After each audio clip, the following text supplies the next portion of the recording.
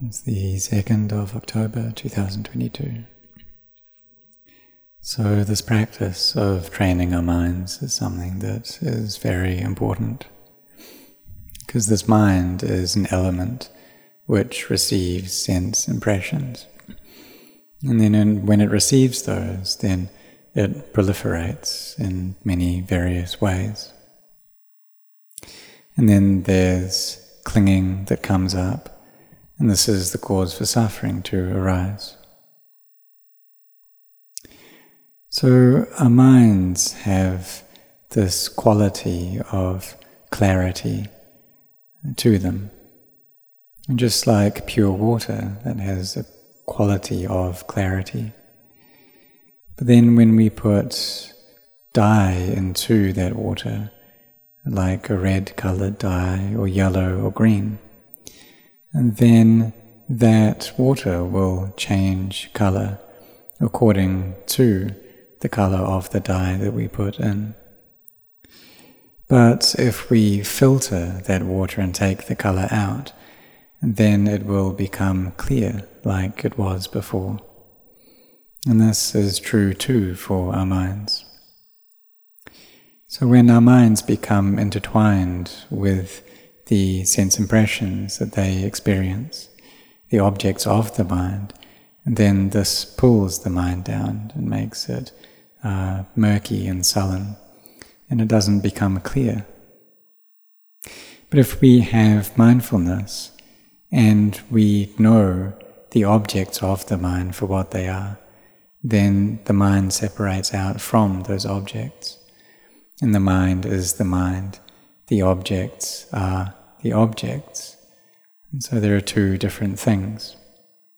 And just like oil and water, they separate out from each other even though they may be together, they're still separate. And so the mind separates out from its objects.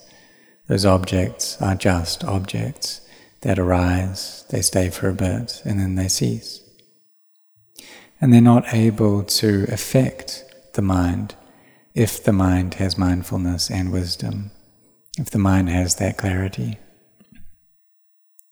So when we know in time these objects of the mind, then the mind becomes bright and clear, step by step.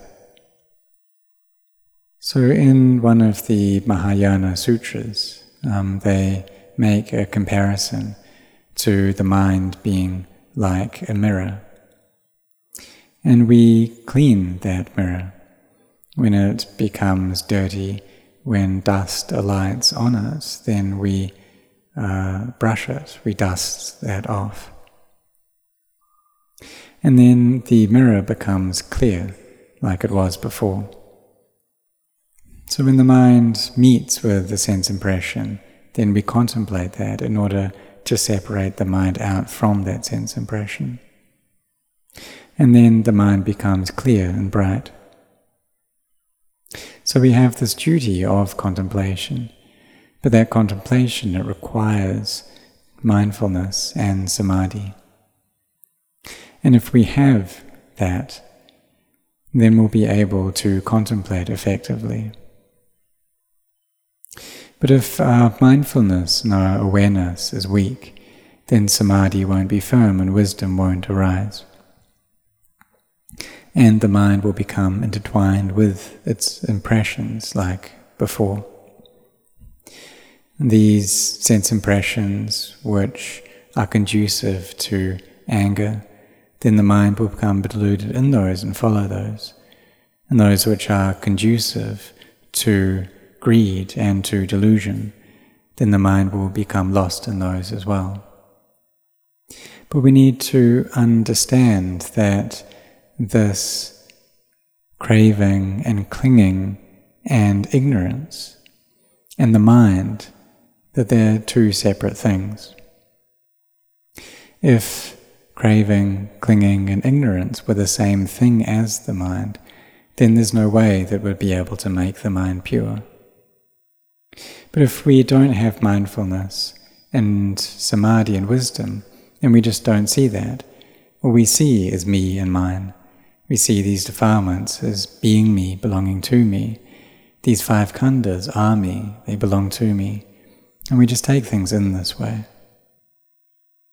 So practitioners, we need to train ourselves to have mindfulness consistently and to bring our samadhi and make that firm. And when we do this, then the mind will gain peace and stillness. We walk in meditation, sit in meditation, bringing the mind to this quiet and stillness, to just one object. And when we do this, then wisdom arises, knowledge arises. We see the harm of agitation, the harm of this inner turmoil that arises within the heart. And we see the benefit of making our minds firm and stable. The benefit of having a mind that has faith, that has effort, that has energy, that has this strong mindfulness. So then we gain these qualities of vitakka and vichara. So this initial and sustained application of the mind. So like counting the breath in pairs or just knowing the breath. But vitakka and vichara, they're not thought. What it is, it's lifting up of an object. So say lifting up this breath to be the object of the mind.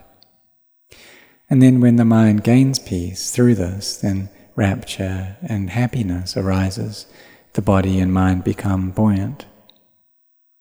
And slowly the body starts to fade away from our awareness. And it's like we're sitting in air. Feels very light. You feel buoyant and like there's light that's radiating out. And this is what happens when peace arises. And there's happiness there within the heart. So if we do this consistently, then in no long time our samadhi will become firm. And we can stay with one object, the mind becomes one-pointed. And this is the basis that we use to contemplate in order to gain clarity. So the samatha kammatthana, these meditation objects that bring about tranquility, they're very important. So sila, virtue, that we have trained in well already, this makes our mindfulness and samadhi firm. And then when our samadhi becomes, or when we're well trained in that, then this gives rise to wisdom. And wisdom that is well trained has the fruits of vijja, of knowledge, and vimutti, liberation. So we need our effort in this, to set our hearts on this, to be consistent in our practice. And we can take up these tudanga practices, these ascetic practices, and these help to rub away at the defilements.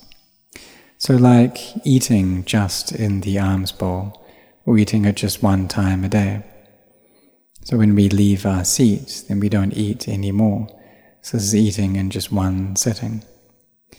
For myself, when I had just recently ordained, I didn't know much about this rule.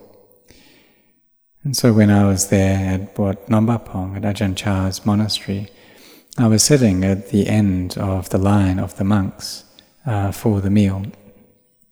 And there was some food that was passed down, and it came to me at the end of the line. And so I looked over and I saw that there were some novices there. So I got up to give that food to the novices. And then when I came back to sit, one of my friends said to me that you stood up already, so you can't eat anymore. So for that day I just ate that, just what I'd eaten before. And so this is this practice of eating in just one sitting. So for kammatthana monks, meditation monks, we train in this. Or like the awakened teachers, some of them have taught to just have the afternoon allowables, afternoon drinks, just once every 15 days. And this is what Venerable Ajahn Ginari taught. And he said that if you have more than this, then you'll get kind of addicted to sweet tastes. So just have it once every 15 days. Other than if we feel sick, or if there's a lot of work that we've been doing, a lot of duties that we have done to help out the Sangha, like building work, building an Uposatha hall.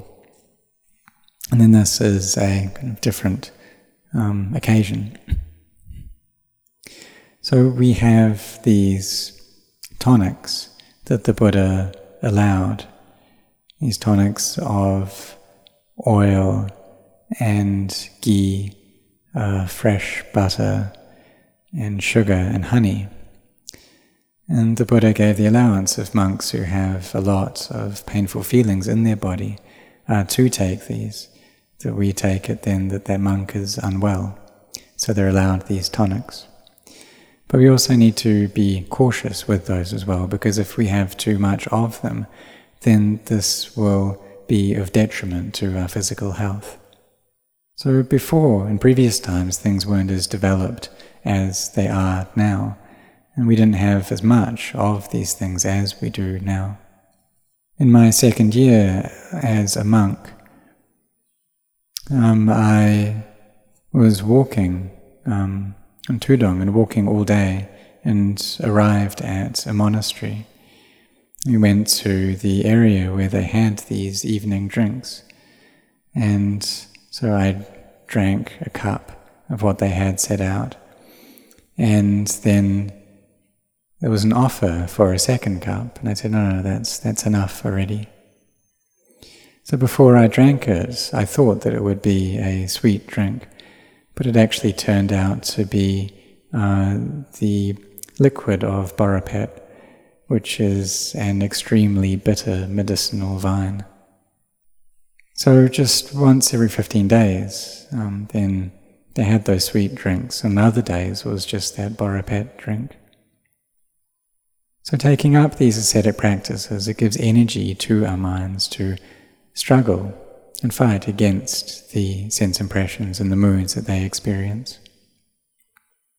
And when we take these things, these food and these afternoon allowables, we do so just for our bodies to be able to survive, so that we can develop our mindfulness and make our samadhi firm. So these two Dhanga practices, they're that which wear away and make our minds better. And when the mind is firm, then it's not difficult to contemplate, so the wisdom arises and we gain a clear knowledge. So may all of you be firm in this practice, be really sincere in it. Both the monastics and the laity are able to see the Dhamma. So we already know the methods that bring our minds to peace. And this inner peace, it's a resting place for our hearts. So we know these methods already, that which gives rise to samadhi. We know the methods that can make our samadhi firm for long periods. And if we're able to gain this firm samadhi, then we can observe and follow up on all the things that arise within the mind, seeing that all these mental objects are not sure, they change, and we're able to separate the mind out from its objects. The objects are one thing, the mind is another. They separate out like this. So when we have this peace, we have this wisdom, then we can separate the mind out from its objects. So there's this knowing in time of the thoughts that are arising. And there's this wisdom that comes up, able to see that these thoughts are separate from the mind, able to gain this understanding, see that it is just that way, that it's just mental objects, it's just a mind. So just like that mirror, that if there's a mirror that's there, then there'll have to be some dust that alights upon it. But if there's no mirror, then there's no dust. And so if we take it to that point of anatta, of not-self, then there's no mirror anymore. And we need to take it to that level in order to experience purity. So may you train your minds a lot, do this a lot, develop it a lot. And this is a very high level of merit and skillfulness. This is maha kusala, this great skillfulness. It's higher than any other forms of merit. And if we can bring our minds to peace for just a moment, the Buddha taught that this has immense benefit. That we can meet with this inner peace. And if we have these kind of character traits that we've developed previously, that's come from our previous cultivation, if we have that barami, then this peace may arise easily. So may you really set your hearts on training yourselves like this. Make it continuous, make it all connect up. Bring up your effort in this way, this viriya lampa, this bringing forth of effort, doing walking meditation, sitting meditation. When you finish coming back from alms round, then come and sit in meditation. After eating, then go back and do walking meditation. Always bringing up your efforts consistently, of not slacking on this. When we have effort, then samadhi and mindfulness will be firm, and wisdom will arise for sure. And then you'll know the Dhamma, see the Dhamma. And it can be very quick if you practice in this way. So may you set your heart on this.